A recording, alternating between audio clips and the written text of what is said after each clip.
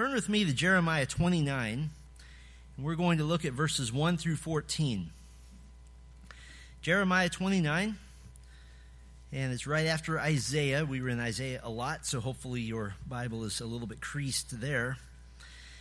There have been numbers of songs written over the years which either have in the title or in the song itself a phrase something like, "If these walls could talk." And the basic idea is that if the walls of a house could tell the stories of what happened in that home long after the people in them are gone, then that would be a good story. And sometimes they're good stories and sometimes they're bad stories. Many of these songs are meant to be tearjerkers and evoke a lot of emotion. Well, if I could write a song like that for one verse of the Bible, if this verse could talk, it would have to be Jeremiah 29:11. Jeremiah 29:11 is one of the verses in our text tonight. "For I know the plans I have for you, declares the Lord, plans for welfare and not for evil, to give you a future and a hope."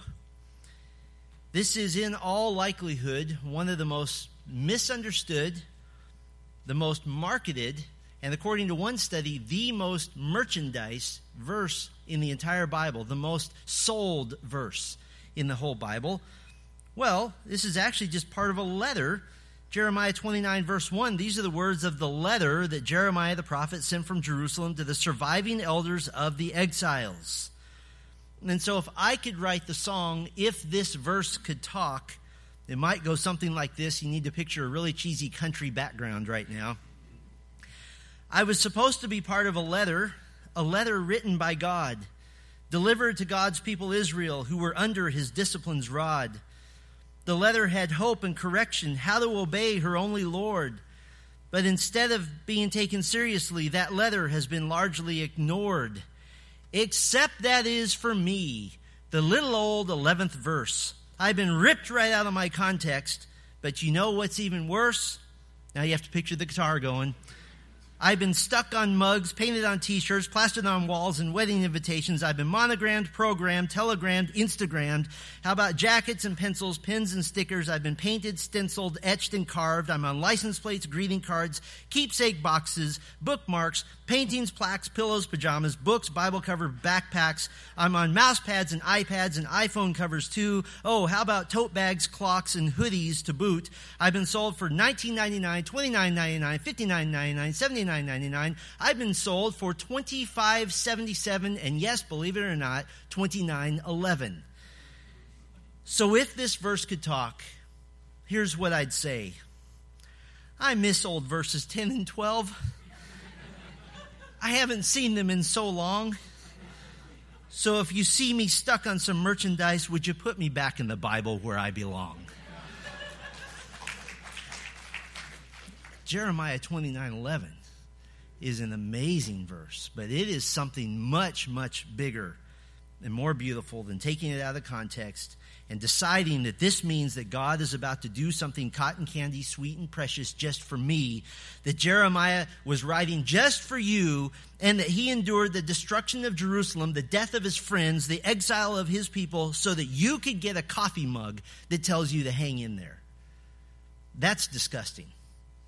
Actually, Jeremiah 29:11, which rightly speaks of the future of Israel and certainly has meaningful, accurate implications and applications for the future of the Christian, it's set in a text which does much more than give you hope for the future. It actually tells you what to do while you wait for the future. As a matter of fact, in Jeremiah 29:11, there's not really anything that you can meaningfully act upon. There's nothing you can do about it. But there is, all around it, extremely practical information about what to do in the meantime. And what to do in the meantime is precisely what we've been addressing in our series, Strength in the Desert. That when you're in the wilderness waiting on the Lord for something important, something precious to you, something that you feel like is so important, what do you do when it seems like God has gone radio silent? What do you do when it seems like your wait will never end? Or maybe, what do you do when you know for certain, after the death of a loved one or the loss of a significant relationship, that you know that your wait will extend beyond this lifetime? What do you do in the meantime? Well, we've been examining lessons from various people in the Bible who waited faithfully, and tonight's lesson is from Jeremiah the prophet, and we'll call it, Be Where You Are, Not Where You Want to Be. Be where you are, not where you want to be. And this is an important series for all of us, I think, because every one of us are waiting on the Lord for something. This is normative in the Christian life.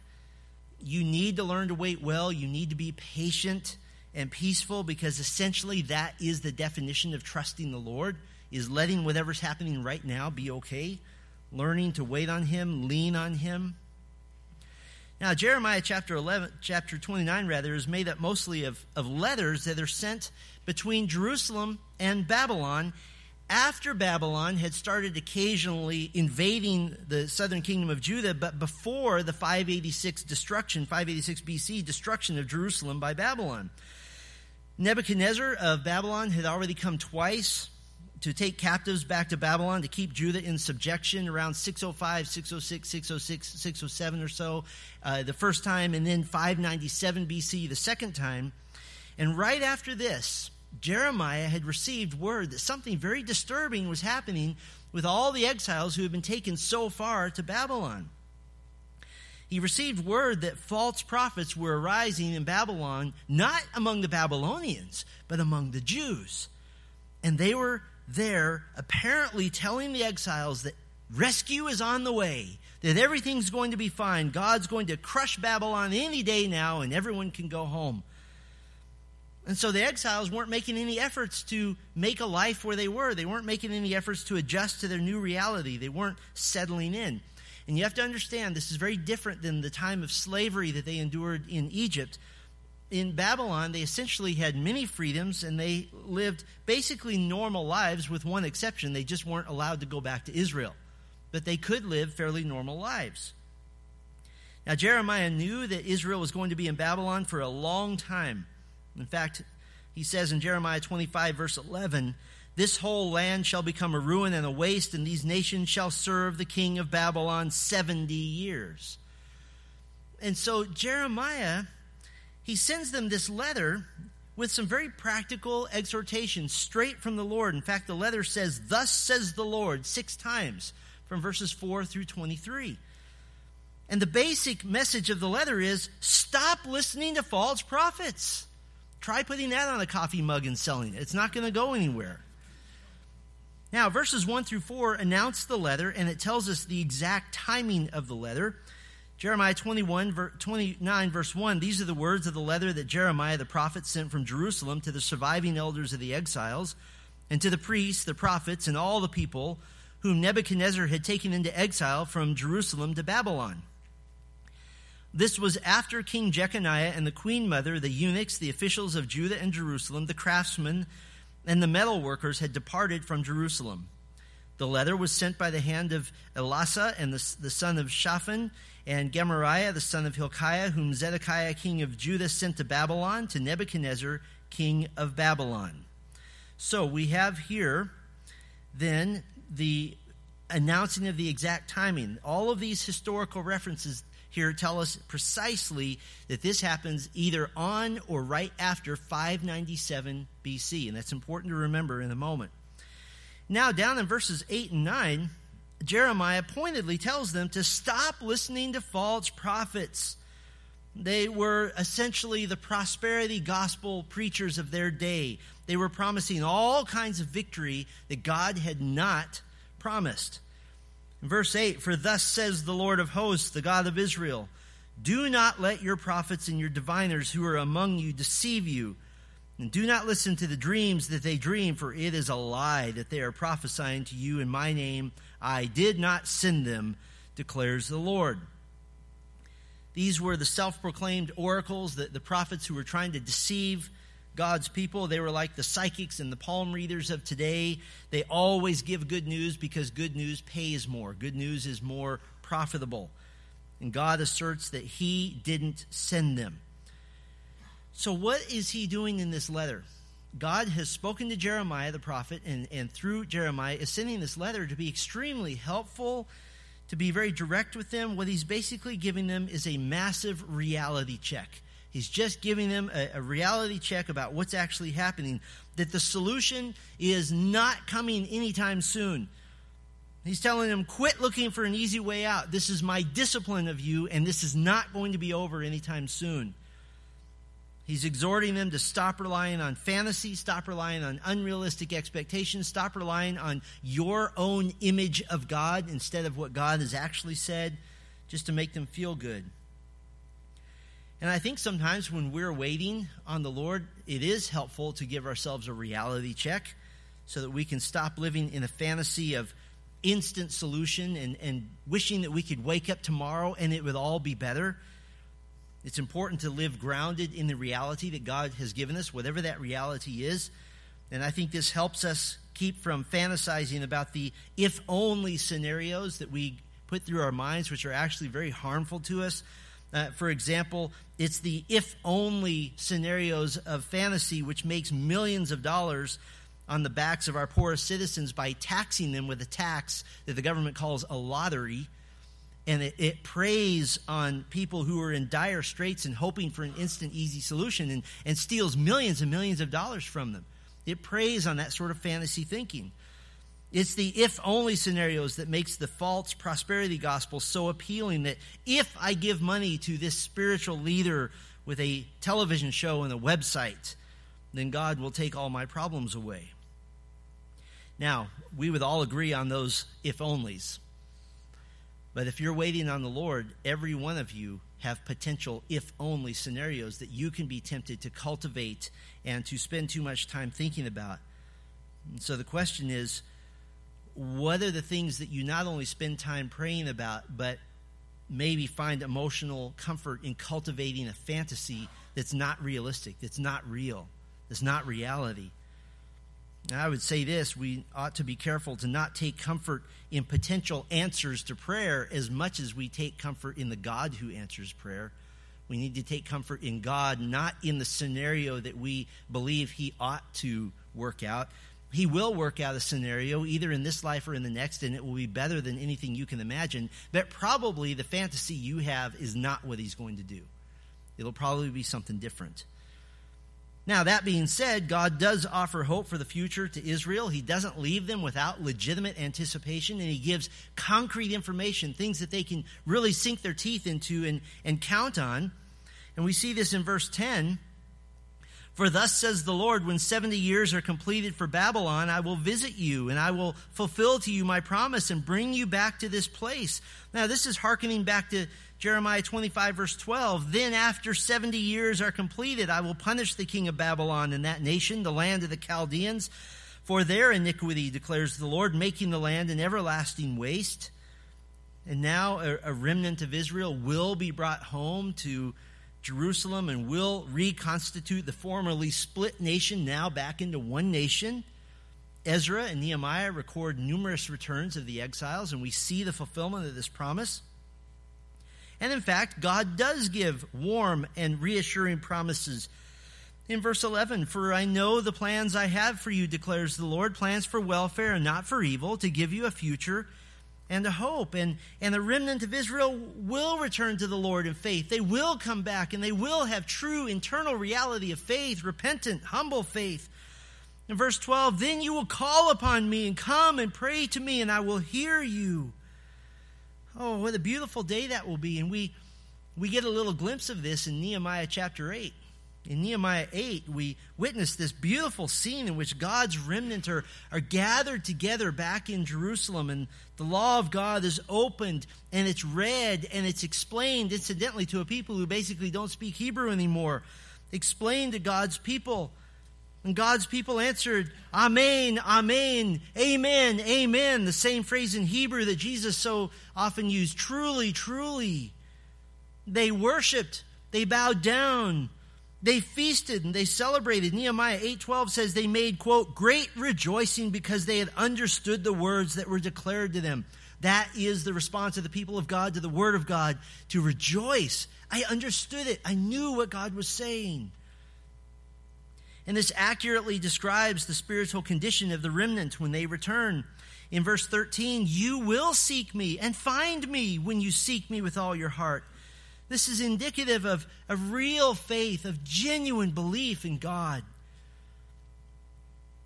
And verse 14 just reiterates God's promise to Israel, incidentally with some details that seem more appropriately applied to a far future restoration that happens only after the Great Tribulation. But the original hearers of this letter, which came from Jeremiah, they certainly would understand this to be hope for their immediate future. In verse 14, I will be found by you, declares the Lord, and I will restore your fortunes and gather you from all the nations and all the places where I have driven you, declares the Lord, and I will bring you back to the place from which I sent you into exile. There's great hope here. Wonderful lessons for us. As Christians, we're definitely comforted by God's future redemptive plans for the world, that He will make all things right. And by the way, we have much more revelation than the readers of Jeremiah's letter had. We have details about heaven as it is now. We have details about the coming kingdom of Messiah on earth. We have details about Jesus Christ, the Messiah, such as his death on the cross, his resurrection, his ascension, his ministry of advocacy and reconciliation. And so absolutely, for the Christian, yes, we affirm Colossians 3:1-2, that if you have been raised with Christ, seek the things that are above, where Christ is, seated at the right hand of God, and set your minds on things that are above, not on things that are on earth. But that doesn't mean that the things on earth can be belittled or ignored. This is what was happening to the Jews in exile because of the false immediate hope being given to them. They had received such good news about their future in verses 10-14, so they would rightly be asking questions like, terrific, fabulous, when do we pack? How soon do we leave? Well, two little details we have to see. First of all of the personal pronouns you in verses 10-14, including I know the plans I have for you in verse 11, they're all plural pronouns, meaning I'm speaking to all of you, to the nation as a whole, as opposed to individuals. Verse 11 cannot be speaking to individuals. The pronouns don't allow for it. Speaking to a group. Second detail we need to see, as Israel was getting ready to pack her bags and getting the donkeys all ready to go and getting the clothes and the suitcases, I imagine one of them getting out the little calculator, if they had one, and doing the math. Now, wait a minute here. The 70 years of exile that Jeremiah promised would happen, we believe that. We believe the word of the Lord. That happened about 10 years ago. It started. So we do the math. What does this mean? It means that the individuals to whom Jeremiah was writing need to unpack their bags and unpack the saddle donkeys because they have decades and decades, 60 more years at least to wait. As a matter of fact, most of the recipients of this letter in Jeremiah 29 would probably be dead before they ever saw the return to Jerusalem. So what are they supposed to do about this? You know, you don't ever see merchandise with Jeremiah 29:11 in context. For I know the plans I have for you after you're dead. Plans for welfare after you're dead, and not for evil, except you have to die first. To give you a future after you're dead, and a hope for after you're dead. That would not sell. And so what do these people do? Are they supposed to despair and say, wait a minute, God's promises to the nation, I'm part of the nation, but I'm not going to live long enough to see these promises. So what are they supposed to do? Listen, this is not unfamiliar territory to us. Some of you in this room, you have things that you know will not be restored in this life. And you know that. You know what that's like, that there will not be a return of certain things that you had hoped for. So what are they supposed to do? What does God do for them? Well, this is where God gives some amazing direction, some amazing guidance. He gives practical, doable, down-to-earth instructions to them that almost seem so simple that it's right in front of your face. God is going to give them such comforting and joyful and simple instructions. Basically, he's going to say, you're not where you want to be, so be where you are. Be where you are. The martyred missionary Jim Elliot famously wrote in his journal, wherever you are, be all there. Live to the hilt every situation you believe to be the will of God. And so what's God going to do? Well, God is going to tell his people to take comfort and joy in the seemingly mundane things in life, the things that are right before them right now. He's going to tell them, unpack your bags, settle in, be where you are. And for us, we can extrapolate 4 mundane ways to be where you are, 4 ways to be settled, to be patient, that when you're anxious for the Lord to answer a particular prayer, that you have something to do in the meantime. The first way we can be where we are, enjoy your place. Enjoy your place. Now, this is the beginning of the letter to the exiles. Verse 4,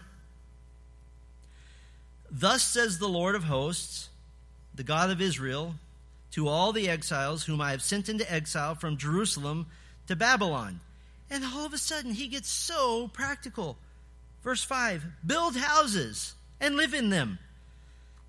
He says, build houses and live in them. In other words, make a home, settle in, make a place for yourself. And for us, whether your place is a 1-bedroom apartment or a large family home or a mobile home, I spent part of my growing up years in a mobile home. I didn't know that there was some sort of stigma attached to that. I just thought that's where you lived. Enjoy your place. Enjoy the mundane pleasures of your place. And for example, even us as a church body at Grace Bible Church, it is our deep desire to find or to build a facility that more suits our needs for our ministry and to be more of an impact in our community. We could say, well, it's all going to burn anyway when God melts down the elements to make a new heaven and a new earth. But in the spirit of settling in for now, we'll build what we need for now, and we'll let God worry about the timing of melting down the heavens and the earth. We'll let that be his concern. I find it comforting to remember that Jesus was not only the Son of God, he's also the son of a carpenter. And he undoubtedly would have begun working in the family business at a very young age, especially as the oldest son. And this same Jesus, who is the God who made heaven and who made earth and rested on the 7th day fully and gloriously and perfectly satisfied that all that he had made was good, this same God in Christ, before he began his earthly ministry, he took time and care to do his little job well. That when he made a yoke for oxen or a farming tool or perhaps worked on a new construction project, when he made a chair or a table, he did so to the glory of God, and undoubtedly as the sinless Son of God, he did it with pride in his work, a joyful satisfaction in what he had made. How is it that the God of the universe, who made everything that there is, could also take satisfaction in leveling a table so that it didn't rock when you sat at it? I don't know. That's beyond me, but I would say this. If Jesus can take satisfaction in those little things, then certainly we can as well. We can trust the Lord enough to enjoy your place. Try this on for size. On a day when you might be particularly discouraged, when you feel as though your prayers have gone nowhere, you feel as though you can't get that sense of faith that you really long for, instead of trying to do the big, giant, magnificent things, and you should do those things, you should be in the Word, you should be crying out to God, but instead of trying to do the big, magnificent things all the time, instead of being discouraged about that big, faraway future thing that you're waiting for, do something to enhance your place. In the spirit of Jeremiah 29:5, hang a new picture, clean your house, wash your car, make a nice meal and share it with someone. Learn a new skill that can make life more interesting for you and for those around you. Paint a picture if you're so gifted. Write a song, sing a song, rearrange your furniture, make your husband rearrange your furniture. Those little mundane things, they're so important.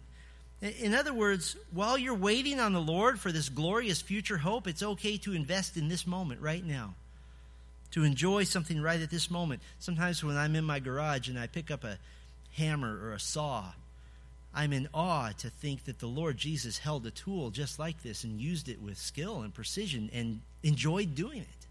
That's phenomenal to me.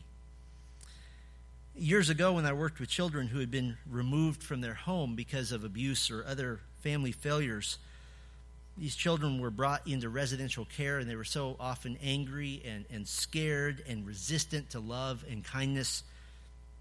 And the reason was very simple. When a child is suddenly put into this crisis mode, they go into survival mode, and when everything familiar has been taken away from them, and instead of having a room of their own and a bed and a home, everything they own is in one suitcase and a box. That's very, very traumatic for a child, and it becomes difficult to focus on day-to-day life. But what some of the men who mentored me in this situation did in caring for these children was nothing short of amazing. A child would come sometimes just 2 hours after the shock of being removed from his home, and the wise caregiver who was with that child every day didn't try to solve any problems, didn't try to give any false hope to them, didn't try to say, oh, everything will be okay, because he didn't know if it would be or not. But what they would do is help them settle into their room. They'd take them shopping and buy a new poster or two to put on the wall, maybe a new comforter or a new blanket to be uniquely theirs, a new clock on the wall or a calendar. Just a few things to say, let's make the best of this while you're here. And time again, I saw the spirits of these children lift by simply trying to be where they were for the moment. And by the way, very often, here they are in the place they don't want to be, because they learned to settle in and because they learned to receive the love of those around them. When it was time to leave the place they didn't want to be, they often did so with great tears and hesitation. And I would say that you have successfully settled into a time of waiting. When that time of waiting is over, you almost have a sense of, I miss that. I miss that time of faith and closeness with the Lord. Don't think that you're being unspiritual by enjoying your place in this life. If you've prayed and have sought the Lord, then sometimes it's the greatest act of faith to enjoy this moment, to be happy right now at this moment, and let it be okay. That's what someone who's trusting God for the future does. One of my mentors, Dr. Alex Montoya, esteemed professor of preaching and of pastoral ministry, he always advised that one of the first things you do in your new ministry as a pastor in the new church is not to start the brand new discipleship program. It's not to start this massive preaching series. One of the first things you do, very simply, is plant a tree. Because when you plant a tree, he said, it tells your church that you're there, that you're settled, that you're settling in for the long haul. So, 4 mundane ways to be where you are. First, enjoy your place. Second mundane way to be where you are, enjoy your productivity. Enjoy your productivity. Second part of verse 5, build houses and live in them. Plant gardens and eat their produce. Plant gardens and eat their produce. Now, what's significant about planting a garden and eating the produce of what you've grown?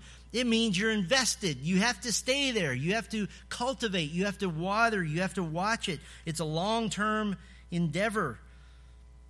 Planting a garden for an Israelite was a way to be independent. It was a way to build wealth because you ate the food that you grew and then you used other skills to make money that you could save. A 2016 study published in the Journal of Public Health showed that those who work in a garden regularly feel better about life, are in an overall better mood, experience less depression and less mental fatigue than those who don't garden. But the gardening and the growing of food, that's simply representative here of being productive, of taking time to produce something, to make your life one that causes other things to happen, that you're not just using up oxygen, that you're making something, you're creating something. That no matter what you're waiting for, in the meantime, you could do something now that causes output, that causes increase, that causes a yield. If you have a job, don't just do your job in a way that makes a difference, that makes everyone around you better. If you have a hobby you're good at and it creates a sense of well-being, then you do it with excellence and produce something. Now, very often at Grace, we talk about the lofty ideals of worshiping God in the Word and in prayer and in song and in corporate worship. And maybe this doesn't seem that lofty. But think about this. The fact is that God made you in his image. He made you in his image to produce, to create. And if you understand that this is part of being an image bearer, then of course you're going to have a sense of well-being when you create something, because you're acting like the one you have been patterned after. You're acting like God. You're operating in the scope of how you've been made.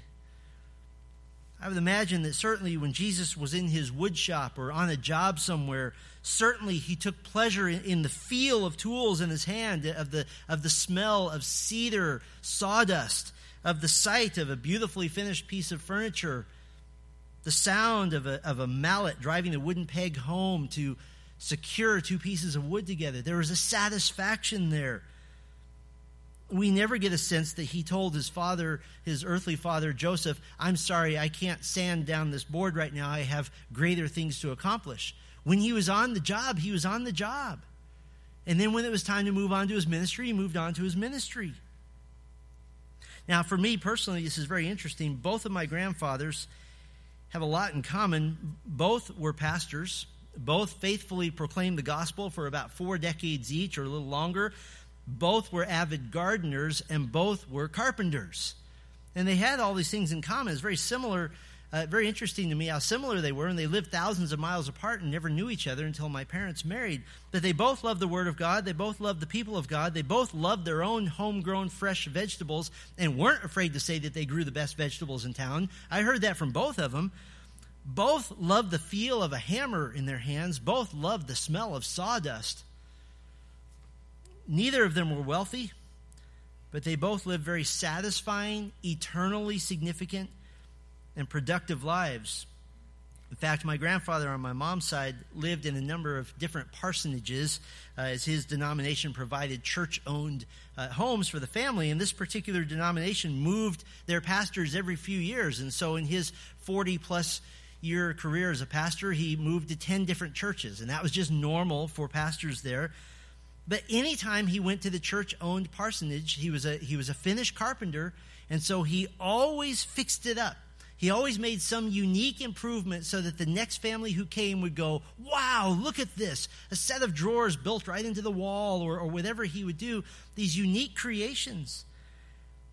And he could grow strawberries like nobody's business. These were beasts that you needed a knife and fork to eat. And he would wait for you to come over, and he'd present one on a plate. He'd wheel it in here and say, I grew this thing. Preaching the eternal Word of God, and yet just enjoying the mundane things of life. Enjoy your place. Enjoy your productivity. Here's a third mundane way to be where you are. Enjoy your people. Enjoy your people. In verse 6, take wives and have sons and daughters. Take wives for your sons and give your daughters in marriage that they may bear sons and daughters. Multiply there and do not decrease. In other words, he says, build houses, grow food for your family, and now make families. Settle in. This isn't hard to understand. Create families, enjoy them, relish them, cherish them. Now, the obvious immediate application here for us is the building of a family. It means settling in. It means putting down roots. It means setting up house. Not just striving for a godly marriage, not just striving for godly children, but enjoying them and savoring time with them. But I think we can easily apply this more broadly to our spiritual family as well. Yes, we are a spiritual family as a church that's on a mission for the sake of Christ. Yes, we are seeking lofty goals of Christ-likeness together. Yes, we are eager to minister the gospel to the lost. That's why we're here. Yes, we need to pray for one another. We need to fellowship together. But did you know that it's okay to simply enjoy one another too? That's okay to enjoy the uniqueness that each of us brings to this wonderful church family, to feast on the simplicity of being together? My heart is thrilled when I hear that on a Sunday evening after church, we're going to just eat together. That's so thrilling. To not only sing together and pray together and learn together and laugh together, but to treasure each other and to enjoy one another. Listen, this is the one thing that the itinerant church member who changes churches every 2 or 3 years is absolutely missing out on. We just had Promotion Sunday last week, and Sylvia, who teaches the first and second grade Sunday school almost since the time we came to Grace, she commented with joy and delight that the children who just came into her class, many of them were babies when we got here. And that's phenomenal. That's amazing. I'm hoping to be able to do the weddings of some of the babies I've seen born in this church. Listen, the Lord has given every one of you people. He's given all of you people. I mean, you're here right now, which means you have access to people. If you say, well, I don't have access to many people, then just stand in front of the front door and don't let somebody out, and you have access to people. Don't forget to stop and cherish one another. Don't forget to look across and find somebody you haven't spoken to in a while and go and say, hey, I haven't spoken to you in a while, but I'm thankful to be part of your family. Men, stand up in front of your families and praise God for them. Sit down with your wife and tell her you're the most amazingly blessed man on earth to have a companion like her. Tell your children, tell your grandchildren that they delight you. Don't let those moments pass. Don't let them go by. Ladies, cherish your husbands. Tell them that you do. Thank God, because a husband is a gift from God. Don't just instruct and correct your children. Savor them. Touch them. Reach out to them. Whether they're 3 or whether there's 30. Reach out, reach out, reach out. Keep reaching out. Savor them. Cherish them. And our adult children don't always cherish us back, and that's okay. You keep reaching out, reaching out, reaching out. And church members, do you know how rare it is in our day and age to be in a church that enjoys doctrinal unity, a genuine love for Christ, a genuine love for His Word, a genuine love for singing His praises, a genuine yearning to make a difference for the sake of the gospel? That's rare to have all of those in one local body. This means that God has raised up precious people here, and they're literally all around you right now. They're all around. Enjoy your people. So enjoy your place, enjoy your productivity, enjoy your people. Let me give you one more mundane way to be where you are. Enjoy your proximity. Enjoy your proximity. This means wherever you are. Your immediate neighborhood, but more than that, your community, your nation. Now, verse 7 is nothing short of shocking.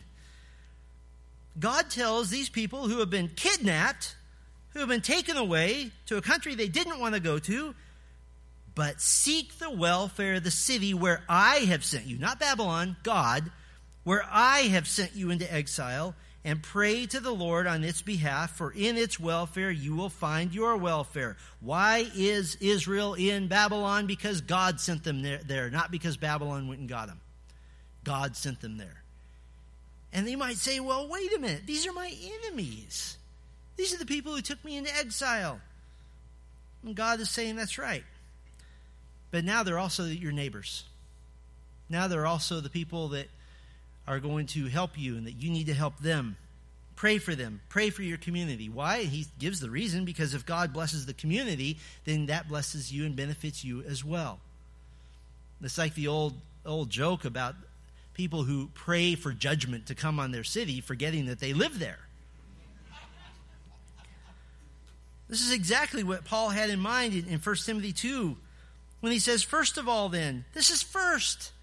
I urge that supplications, prayers, intercessions, and thanksgiving be made for all people, for kings and all who are in high positions, that we may lead a peaceful and quiet life, godly and dignified in every way.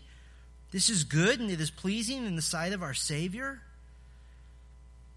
I've sometimes seen Christians so eager for Christ to return, and that's not bad in and of itself. That's wonderful. So focused on the world to come, though, that they can forget and have a callous or even uncaring attitude about their own community, about the place we live. Listen, I've heard all the jokes and the complaints about good old Bakersfield, all the things like it's the temperature of the surface of the sun, and it has air that you can not only breathe but taste and see, and all of those things. As a matter of fact, the very first time I came to Bakersfield, when I came in November of 2012 to preach for the first time here, I drove over the Grapevine, and I was simultaneously greeted with two things. First of all, the vast open spaces, and second, the fragrance of the 72 billion cows in those vast open spaces. I mean, it was so bad I almost drove off the road, and I thought, how am I going to preach in this? How are they going to listen in this? But as we got closer to coming to Bakersfield in our family, we made a decision. We heard all the jokes. We heard all the put-downs. We heard about people who say, oh, I can hardly wait to get out of Bakersfield. But we made a decision, and we decided to love where we are. We decided to love our community, to be thankful to be here, to love our city. And we have a saying in our family, this is the best place we've ever lived. And we want to be intentional about that because that's what God's really called us to do. To be where we are. Yes, Christ is coming any day, and we always want to keep one eye out, waiting for him, looking for him. But in the meantime, we live here. And this is where the Lord has us while we wait. Now, the point of the gospel of Jesus Christ is not social justice. It's not social change. If you see social justice as the goal and the end of the gospel, you've completely missed the point of the gospel of Christ. The gospel of Christ is that we needed to be made righteous before God by the payment given by Christ for sin. But one point, one part, one piece, one little segment of the gospel is to be a member of the community and to love and to pray for the community, to be emotionally invested, to be content, to say, I'm okay with being where I am. Why? Because this is where God has me. And therefore, it's the one perfect place. There's nothing inherently righteous or Christian about having a disdain for where you live. If I can put it in very simple terms, love your city, love your state, love your country. That is a godly thing to do. This summer, we cooperated with local officials to have Grace Bible Church be a voting location. And there wasn't an immediate benefit to the church per se, but it did tell our community that our community matters to us, that we care about them, that we want to love our community and not look down on it. I hope that you've seen that while you wait, there is actually great comfort and peace in just the mundane things in life, the mundane joys. And I think about the young church at Thessalonica. They were filled with questions and concerns about the future. And Paul, in answering these questions, he gives us one of the greatest passages on end times in all of the Bible in 1 Thessalonians 4, 13 through 18, to alleviate the fears of the unknown that they had. They didn't know what was happening. And so he told them of the coming rapture and the resurrection of the church, and that no, they hadn't missed the coming of the Lord, and they were to encourage one another with these great and glorious lofty thoughts of the rapture of the church and the resurrection of all the saints who had gone before. But what were they supposed to do in the meantime? Sometimes we forget the verses that are right before that glorious eschatological end-time section. Here's what's right before this. He says in 1 Thessalonians 4, beginning in verse 9, now concerning brotherly love, you have no need for anyone to write to you, for you yourselves have been taught by God to love one another. For that is indeed what you are doing to all the brothers throughout Macedonia. Here it is. But we urge you, brothers, to do this more and more, and to aspire to live quietly, and to mind your own affairs, and to work with your hands, as we instructed you, so that you may walk properly before outsiders and be dependent on no one. Did you catch that all four of the things we're to enjoy, all four of the mundane ways from Jeremiah 29 are right there in that passage? Enjoy your place. He's telling them, you're on earth. Christ hasn't returned yet. Be there. He's telling them, enjoy your productivity. Live quietly. Mind your own affairs. Work with your hands. Do something. Make something. He's telling them, enjoy your people. Continue to love one another as you have been doing. And he says, enjoy your proximity. Walk properly before outsiders. Be a good neighbor. Love your community. Macedonia isn't your home. Be a blessing there while you're there. Now, certainly we pray earnestly for those requests that most deeply trouble us, for those things that we are waiting upon the Lord for, those things in which God seems silent. But if you're constantly thinking about your happiness and contentment as something that you will arrive at in the future, at some fantasy future moment, you've missed the spirit of what Jesus said in Matthew 6:34. He said, "Do not be anxious about tomorrow, for tomorrow will be anxious for itself. Sufficient for the day is its own trouble." In other words, there's enough to worry about today. Just let today be enough. Let today be okay. And so while you're waiting for a restored relationship, while you're waiting for an adult child to get on track, while you're waiting for a wife or a husband or children or grandchildren, while you're waiting for health news, while you're waiting for financial relief, take a deep breath and enjoy something mundane. It's okay. This is prescribed by God to ease the burden of waiting. Now, by the way, Jeremiah 29:11 does apply to you as well, but not in the simplistic way that we've been sold, literally, in all the Christian bookstores. "For I know the plans I have for you, declares the Lord, plans for welfare and not for evil, to give you a future and a hope." The plans God has for Israel has always been the same. Those plans go all the way back to the Abrahamic covenant, when God promised to make Abraham a great nation and to give him great land and to bring from him the seed, the Messiah, by whom all the nations of the earth would receive salvation. Someday God will restore and receive, as it were, Israel, and the nations will revel in coming and bringing their glory into Jerusalem, where King Jesus will be reigning. And they will be essentially the capital nation of God's new kingdom on earth. And they'll be the recipient then of the greatest city ever built. The first city on earth actually constructed in heaven, New Jerusalem. And for you and for me, New Jerusalem will be the capital of the universe. It's a place where you can commune with God himself, commune with all of his people. And the culmination of God's blessing, as he promised in Jeremiah 29:11, has promised to not only the people of God of Israel, but now, by extension through the Abrahamic covenant, the people of God from every nation. The culmination of his blessing is all the way in Revelation 21:3 and 4. "I heard a loud voice from the throne saying, 'Behold, the dwelling place of God is with man. He will dwell with them, and they will be his people, and God himself will be with them as their God. He will wipe away every tear from their eyes, and death shall be no more. Neither shall there be mourning, nor crying, nor pain any more, for the former things have passed away.'" So yes, Jeremiah 29:11 does apply to you, but only in its proper context. But what do you do in the meantime while we're waiting for Revelation 21:3 and 4? In the meantime, instead of trying to be where you want to be, this is so simple, just be where you are. And that's beautiful because you're there. You don't have to move. You're right there right now. And enjoy the mundane.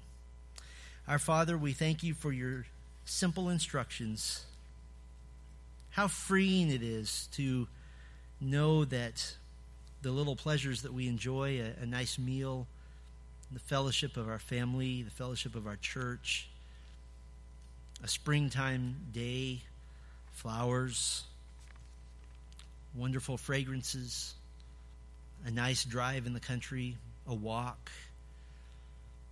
time together with husband and wife, time together with our family. These mundane things are precisely what you would have us to do, and to enjoy and to revel in these things while we wait.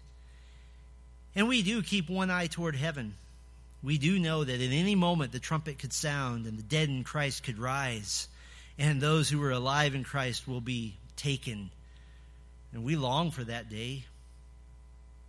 But in the meantime, tomorrow's Monday, and tomorrow is a day where we have to do the simple, mundane things of life. And I pray, Lord, for those who are hurting, those who are in pain, those who just wish that the time of waiting would be done today.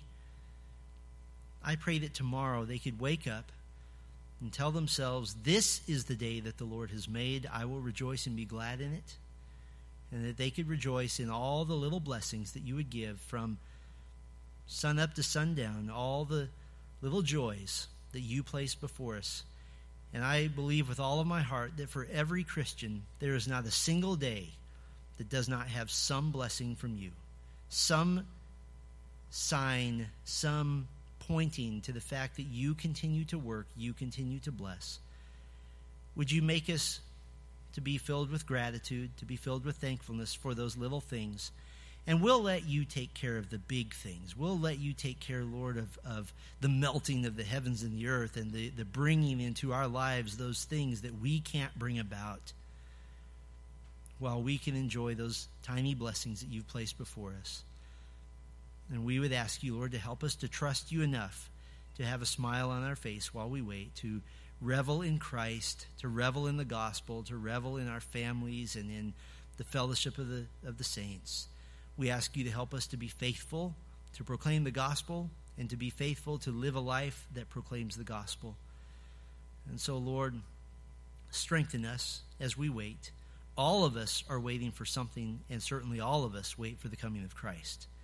And so in that vein, we ask you to give us the strength to be patient and to be Christians that demonstrate your joy, all for the sake of Christ, that he might be honored and glorified. For it is in his name we pray. Amen.